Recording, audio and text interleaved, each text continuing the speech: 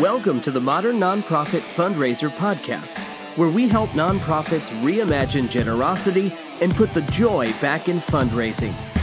Hear from leading nonprofit fundraisers and marketers as they reveal strategies for strengthening donor relationships to propel your nonprofit forward. Hey everybody, this is Gabe with Virtuous. Welcome to the podcast. Today I'm so excited to have Emily Lesko on the podcast. Emily's the VP of Digital Business Solutions at iDonate. She has an amazing background in nonprofit fundraising. Actually spent some time at Susan G. Komen running a lot of their operations, particularly with their kind of federated model, helping all their offices get up and running. Did a lot of strategy there. Prior to that, she was at Telos Fitness and the USDA, has her degree from Texas A&M. Emily's been a longtime friend, and I'm excited to have her on the podcast. So Emily, welcome. Thanks, Gabe. I'm excited to get to chat with you today. Yeah, absolutely. So tell me a little bit about how you ended up at iDonate, and then kind of why you made the decision to make the change into the technology world in nonprofits. So in my role, I was responsible for the operations of our revenue team and also our affiliate network, where I had to gather a lot of data. I had to do a lot of reporting. We were doing a lot of measurement, but we were also trying to reach our donors in a new way. We'd been on a legacy system for a long time. We started looking into new opportunities for a different solution to something that we'd been doing for a really long time. I met iDonate through that process. And I saw something that I'd not ever seen before, something where we would have the opportunity to do omni-channel fundraising in one place with a back office that was really slick, and one that my digital marketing team was really excited about, and one that I was really excited about as far as it could make my life easier. I saw ways that could make my life easier. For us, we had a particular need that we had to address, so we weren't able to implement iDonate at the time. But it was something, there was something about the team, there was something about the culture of the company that really got me excited about what they do, or what they did at the time. An opportunity came up for me to have a conversation with them and really come alongside them and talk through how to make the product even better, and how to serve nonprofits and what they're trying to do every day in a different way. And I think shifts some mindsets in the nonprofit world to really say, hey, there's an easier way to do this. So it was an exciting opportunity. I love getting to work with a lot of different nonprofits and talk to them about what they're passionate about and help them achieve their goals with less headache and pain. Yes, and I love that. So I know before, because I want to talk a lot about kind of the idea of multi-channel and why that's important, why it was attractive to you initially with iDonate, but then how that works itself out practically in the fundraising world. Before I get to that, though, I know iDonate culturally talks a lot about moving the 2%. So a lot of people may not know what that means, but I know that's a big kind of cultural distinctive for you guys. Talk a little bit about what it means to move the 2% and how you think you guys are playing a role there.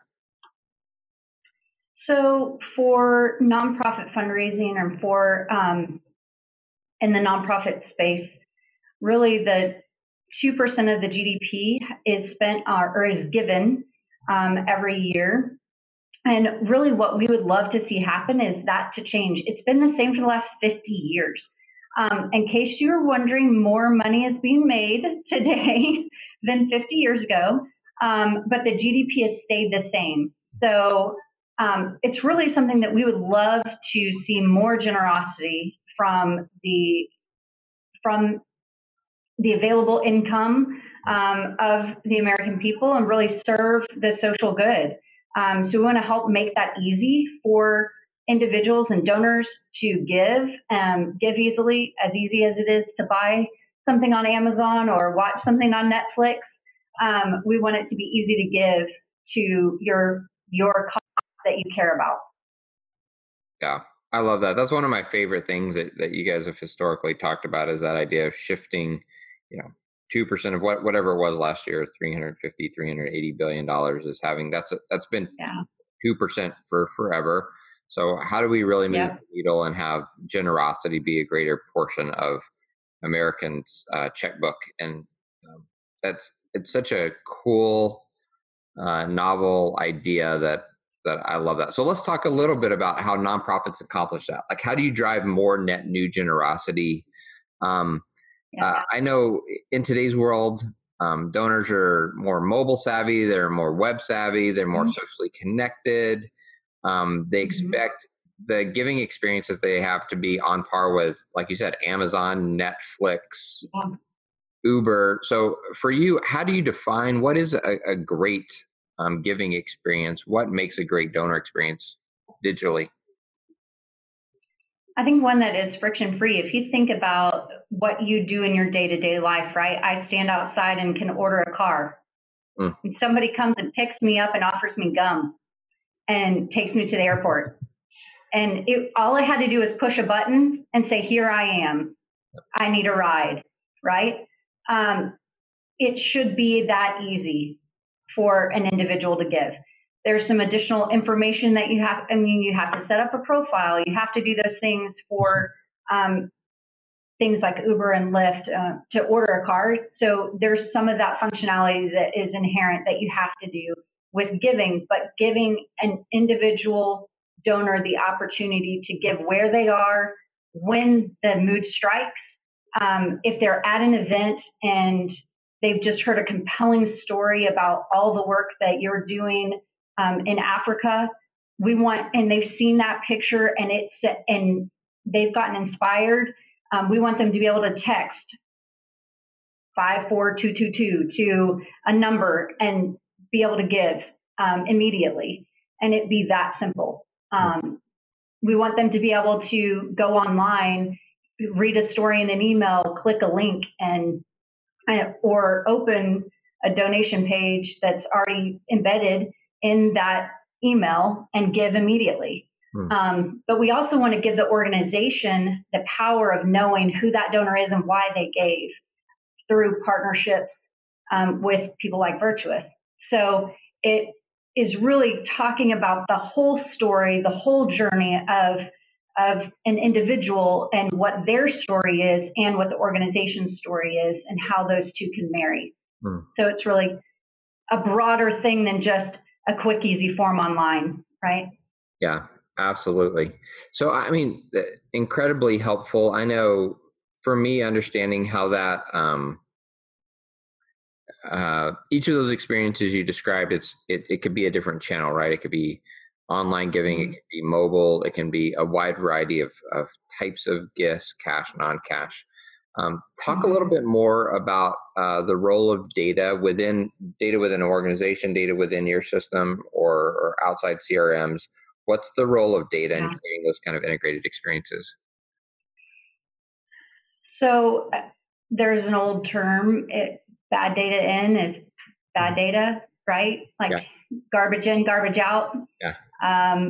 If you don't have a clean system of data, then you're not going to be able to interact with your donor in the way that you want to. Because I think every organization wants to know their donor. They want to meet their donor where they are. They want to speak to their donor in a way that makes sense for them. But in order to do that, you've got to know who they are and you need to know what they care about. Well, sometimes it's difficult, I think, in today's environment, if you have disparate systems, to really understand an individual donor. So if you're bringing data into a CRM system from a lot of different systems, their data may not be apples to apples. So you're getting pieces of data here and pieces of data there. but you're not really seeing a whole picture. With I Donate, you know, or you could know, an individual is at an event. They registered for an event. They bought a ticket to an event. They text to give at that event, so you know they care about this golf event, so they like golf. You know that they texted at that event, so they have a mobile phone that they can text from.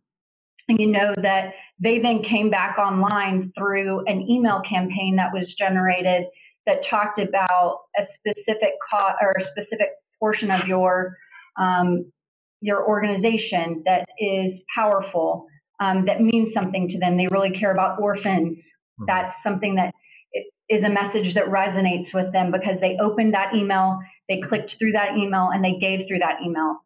That information is available because with our system, because you can see what projects they designate gifts to. So you can ask them what they care about, and they can tell you what they care about.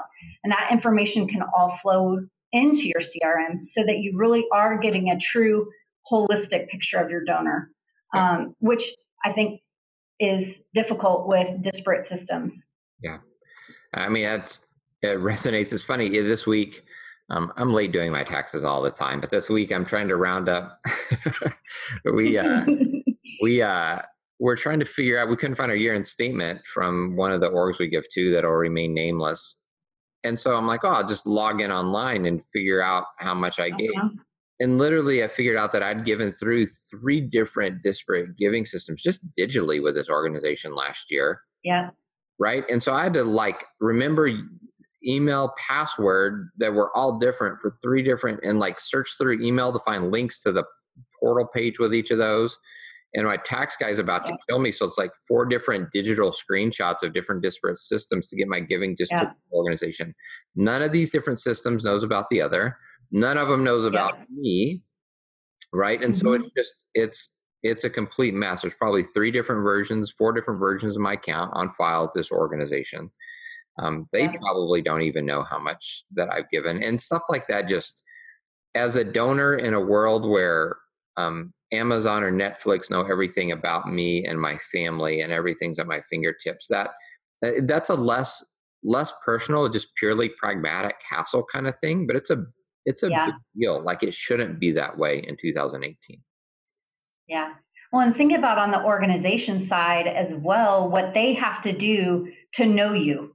Yeah. Right. Because all of that, if it's in different places for you on the donor side, it's in different places for them on the org side. And trying to figure out and speak to you in a way that matters to you, I think is huge. And it's very difficult from the organization side. Yeah. It's really difficult and costs a lot of money too. Yeah, absolutely. Okay, so I'd love to hear from you a little bit, 2 different things. One that we didn't cover up front, but I really want to circle back to is the source of giving in this country. Right now, people think about online credit card gifts as the primary mechanism to raise money, and traditionally it has been. But that really represents, I don't remember what the number is, 2%, 4% of total American wealth is in cash. The rest of it is in stuff that they own, which can be an amazing platform for generosity. I'd love for you to talk a little bit about what it means, what the potential is that's wrapped up in non-cash, and then how you guys think about non-cash. So at I Donate, we have the ability to accept non-cash gifts of value. So think stock, vehicles, houses. There are a lot of funny stories around items that we've been given. I love to sit and have lunch with one of the folks from our non-cash team who always has a story of the day and what was donated. We sold a samurai sword, or from the Civil War that has this whole history around it. We sold grain, silos of grain. So I think it's interesting because, we all think about the stuff that's sitting in our garage, but there's also stuff of value that I feel that it makes up a huge portion of America's wealth. And I'm trying to remember the number off the top of my head, but it's in the billions of available resources that are wealth resources, non-cash. Yeah. So we do have the ability to accept those gifts. We have a liquidation team that is nationwide that helps us with that. It's really easy to do with iDonate, which that's part of we want it to be friction free, not just for cash and credit cards and ACH, but also with non-cash. So we handle it. You put it in on a website form, and then we come pick your car up.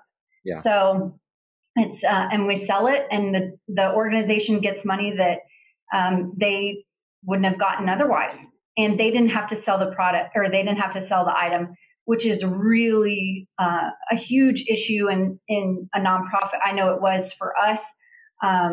In my former organization, we always had people who were calling and trying to give us items of value, but we didn't have a way to liquidate it, so we couldn't take it. And it's always so hard to tell a donor no.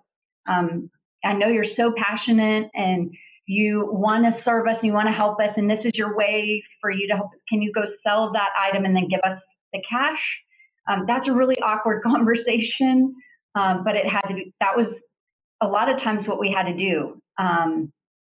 So with iDonate, that becomes a resource where you can point them in the direction of a form, and they fill it out, and we take care of the rest, and the org gets the donation. So it's really opens up a whole nother channel for an organization. Yeah, that's great. Now it's super practical in terms of the 2% thing we talked about. So how do you really realistically increase generosity in America? Well, you know, you might say, well, people are already giving as much as they can give, which honestly, I don't think is true. I think people have more they could be giving, even of cash. But it's very easy to look at stuff and say, you know what, you know, you're saying you can give 6% out of your income, let's say, but that's only a small part of your net worth. You actually have, like around our house, we have, you know, jewelry, we have electronics, we have 5 kids. My kids are addicted to devices. We have all of these things that money is bound up in the stuff that we could easily turn into generosity. So I think part of it's just, for me, and you can speak to this a little bit, but it's just education. Like even me as a donor 5 years ago, I didn't know all this stuff. I didn't even know there was a possibility to donate. How do you guys think about education? Is it hard to get nonprofits to sort of buy into this way of thinking? Yeah. So one of the things is it's an education process with a nonprofit, but it's also an education process with that nonprofit's donors. Yeah. Not a lot of donors understand that you can give non-cash gifts. They may have heard vehicle gifts on a radio broadcast at some point, right? Yeah. So they may know, like in the Dallas area, it's Cars for Kids. That's one of the ones that I know about because I've heard it on the radio for years, right? I know I can give my car to Cars for Kids. But you really do have to educate your donor base and the right section of your donor base, so you're talking to the right people with the potential to give that may not know that that's available. So thinking around direct mail, if you do direct mail, which I know is like heresy, we were talking about digital giving, right? But doing direct mail campaigns for individuals who may have wealth that they're trying to donate later in life. So segmenting your audience and really thinking about your audience in a way, or your donors in a way that you're going to resonate with them. Talking through email campaigns and even adding it to your thank you at the end of a gift. Did you know you can also give non-cash? It's just adding those touch points throughout the cycle to open that opportunity up and really having a place for them to go to understand what non-cash is and what non-cash isn't. Because there are a lot of things that we don't take your clothes. That's not an item of wealth. I know you think that your whatever brand name jeans are an item of wealth, but they are not. But we will take your stock and we will take your grain. So it is thinking through what are the different things that I may have.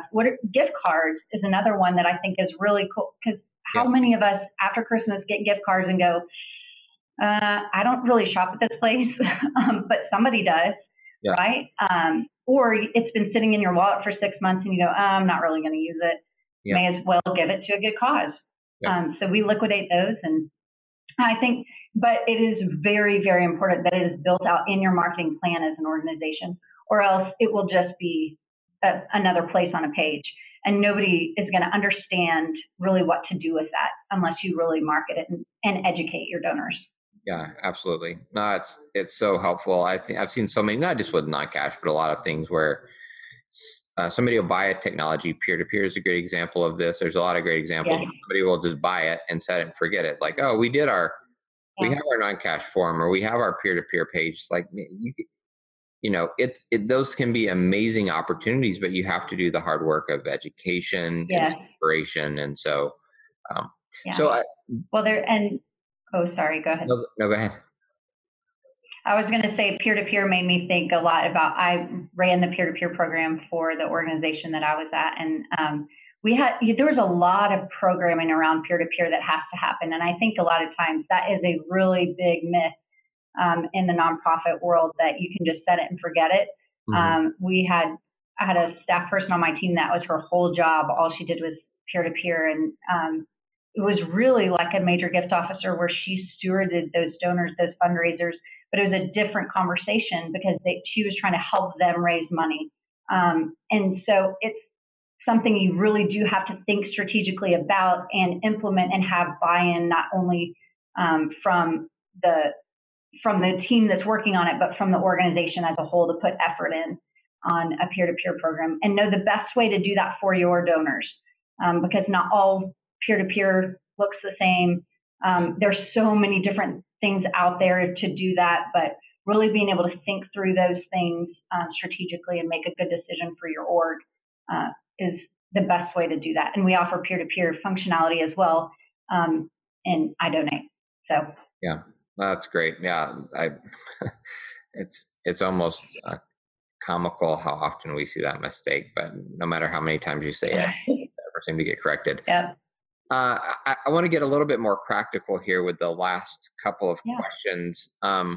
One is, you guys are working with a lot of organizations. I know you have a passion for really seeing them increase generosity, not just to get another piece of software. What are some of the biggest mistakes that you're seeing out there that people can avoid? Like what are the pitfalls that you're consistently fixing that might help some of our audience? Yeah. Not segmenting is a huge pitfall. I think just blasting your database with one embed, which for us an embed is one donation form. You're treating everybody the same. You're not thinking about who they are and where they came from and speaking to them in that way. I think that's the biggest trip up that we see with organizations now. The other is what we really kind of already talked about. There's not a strategy behind something. They think if they buy a piece of software and stick it on the internet, somebody's going to find it and it's going to immediately make everything better, right? Well, we invested in this software. It's supposed to do it. You said it was going to be friction free. They're supposed to just come, right? They have to know it's there. So you have to market, but having a strategy in place to really meet those demands, that software helps you reach those goals as an organization, but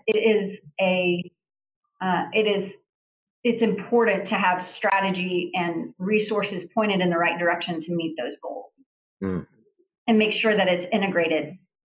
It's not just a one-off kind of thing. Yeah. No, that's great.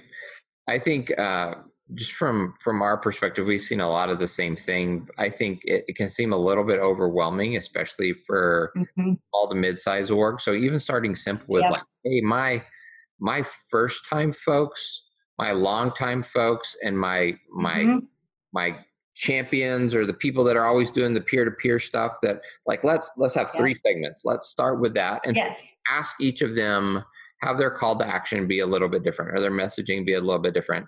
Let's drive each of them to different landing page with a different donation form, because, or maybe our champion's not at all to donation form. Who knows? But let's try 3 different sets of messages to 3 different core audience. We don't need to worry about having 800 segments to start out with, just because it feels overwhelming. But I think that's a good place to start. Yeah.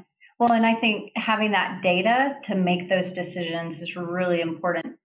And being able to segment and look at the data, look at your data to know where to start too. Because sometimes you don't even have that picture to start with, and that can be overwhelming, right? Just getting your data in one place to be able to look at it and say, oh, it makes sense for us to have a new donors, a recurring donors, and a champion, whatever your segment, whatever your database looks like, right? Having a picture of that or a clear view of that.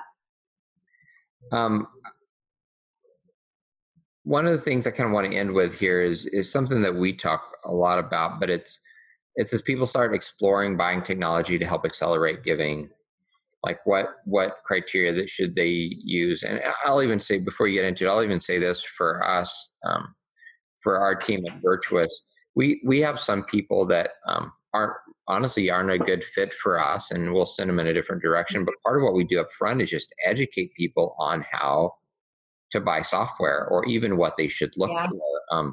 Especially in the nonprofit space, a lot of our buyers are incredibly mission focused. They're amazing people, but they've never gone through the process of assessing their needs and picking software before. And so just that education can be so helpful. But I'd love to hear you talk a little bit about that for our listeners that begin to explore technology, digital fundraising technology, or even other stuff. What they should keep in mind, what they should use as those key decision points. I think some things that to really consider are, what are your needs as an organization? What are you trying to do from a fundraising perspective? It always starts with strategy for me as an organization. We were trying to do a lot of things at once. We had a very large team. It was an enterprise level organization that was disparate. So we had 120 affiliates. So we had to meet a lot of different types of needs. But I think understanding what you're trying to do as an organization and what those top priorities are. Is it that you want a really great giving experience on your website? Is that your number one priority when you're looking at digital giving? Is it that you have peer-to-peer? Is that your top priority? You're branching out in a new space. You want to open up this program as an opportunity.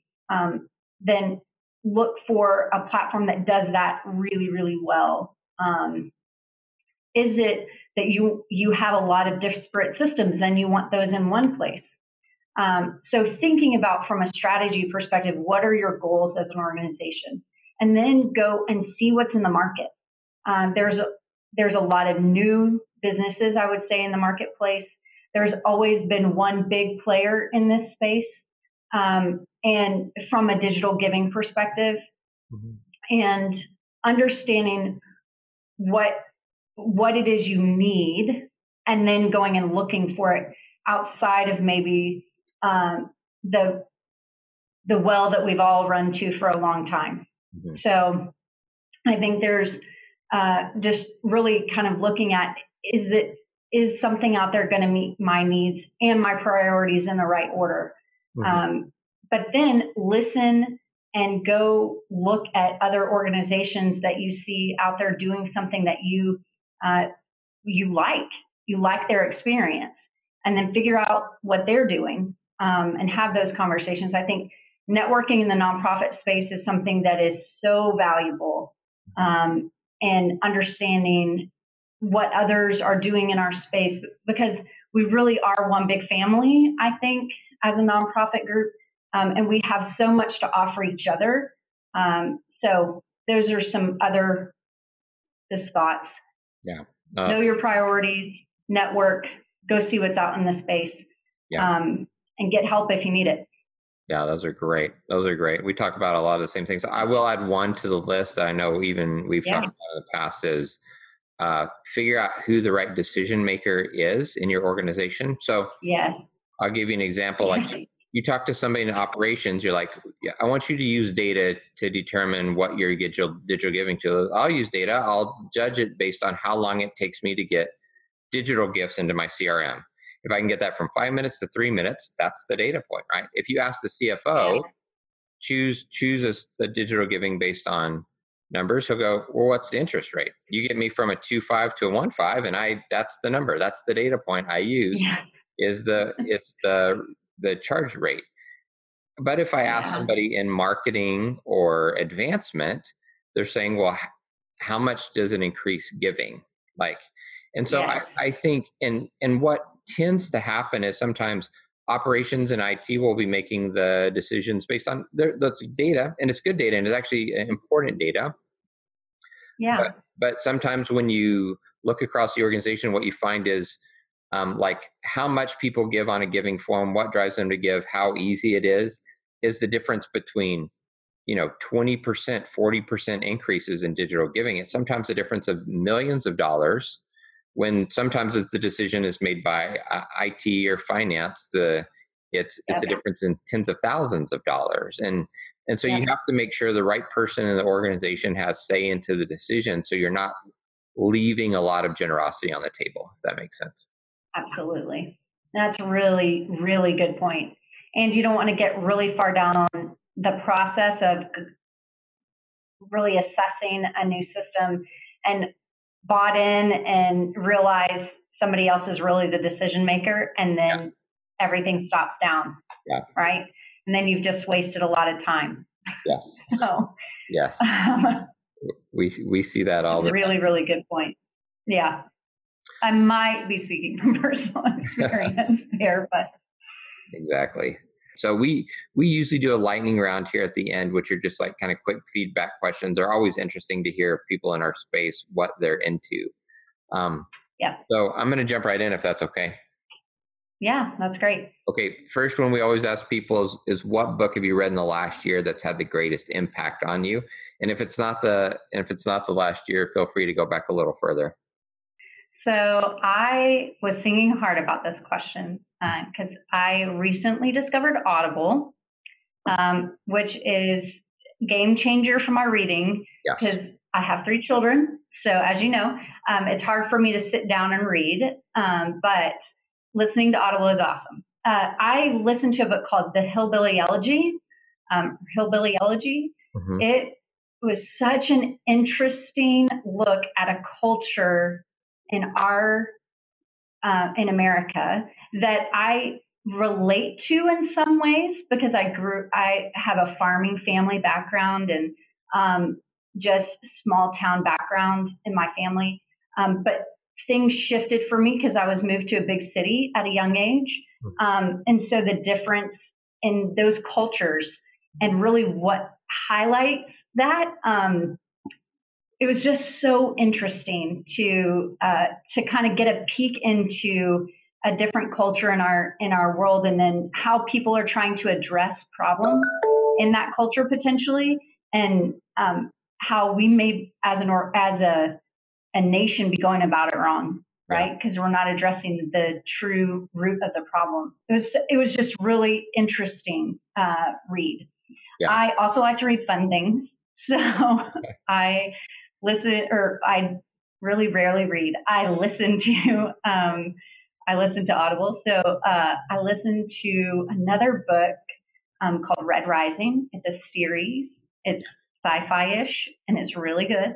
But it's kind of a fun book that a bunch of my friends and I listened to or read at the same time. So we all had a lot of conversations around kind of sci-fi-ish, which is fun. Yeah, that's great. I love that.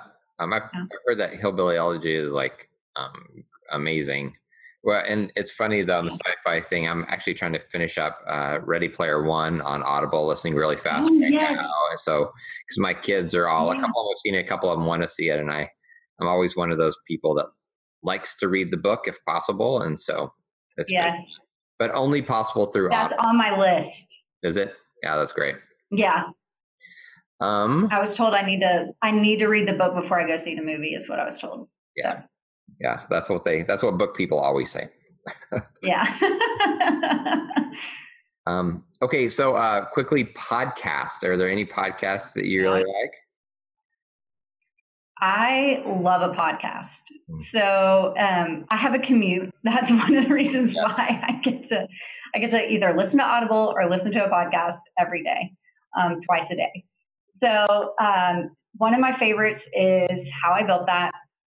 With Guy Rossi. I think everybody who listens to that podcast probably loves it, and everybody on a podcast talks about it. But I think it's really just insightful and interesting. My other one, which don't judge me for, is the Big Boo Cast, which are two moms that it is just so much fun to listen to. They are like two friends. They've only done 100 episodes.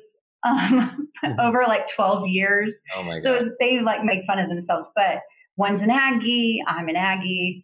So I listen, and they have kids and talk about, being a mom and today's culture, and just, it's a lot of fun to listen to. I love that. That's the one I listen to when I want to laugh. Yes. Yeah. I definitely have a couple of those like shameless, like mind candy ones too, but I think you got it. Okay, so you have Crazy Life. You're kind of running in a leadership position at a high flying tech company, and you have 3 kids at home. So tell me a little bit about what you do to keep balanced, how you keep your energy up. Like, are there, kind of things that you've built into your life to keep you from burning out? Yeah.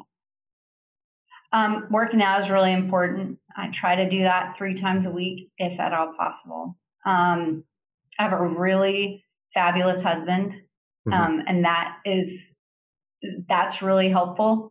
He keeps me probably most grounded, because he knows me so well and can say, okay, settle it down. You need a break. You need to take some time. You need to go to the gym. So he's really my gauge, but then, I try to work out 3 times a week. That doesn't always work. I try to drink a lot of water. I have people who ride with me in my car make fun of me because I usually have a really big water cup in there, because I think if I can make it through that today, I'll be okay on the waterfront. It just keeps my energy up. I don't know. Makes me pretend like I'm healthy. I'm not sure, but that's great. You've seen it. Yes. Yeah, and it's funny. I'm that, but coffee, which isn't nearly as healthy, and so I need to switch to water. It's a good habit. I have to have goals. I'm one of those people, so I tell myself if I drink all the water that's in that glass, then I can have a Dr. Pepper, because that's my Achilles heel. That's great. Yeah. Well, in Dallas, Dr. Pepper's everybody's Achilles heel, I think. Yeah. Okay, so I want to kind of wrap us up here. It's been a blast getting to chat with you. I want you to leave our listeners here at the end with kind of how they can get in touch with you, how they can learn more about I Donate and you guys' digital giving experiences. Yeah. Well, I Donate's easy. It's idonate.com. Okay. With me, I have an email address that's really easy, elesko at idonate.com. I'm also on social media, but it's private, so I don't know if that helps anything. So you can't really see anything, but I am on LinkedIn. You can find me on LinkedIn. That's great. Emily Lesko. Yep. That's perfect. Well, Emily, thank you so much. It's been a blast, and we look forward to chatting with you again soon. Awesome. Thanks, Gabe. I really appreciate the opportunity. We hope you enjoyed today's episode of the Modern Nonprofit Fundraiser. The podcast is brought to you by Virtuous, the CRM and marketing automation software helping charities raise more money and create more good. Be sure to rate and subscribe. For more resources, head to virtuouscrm.com.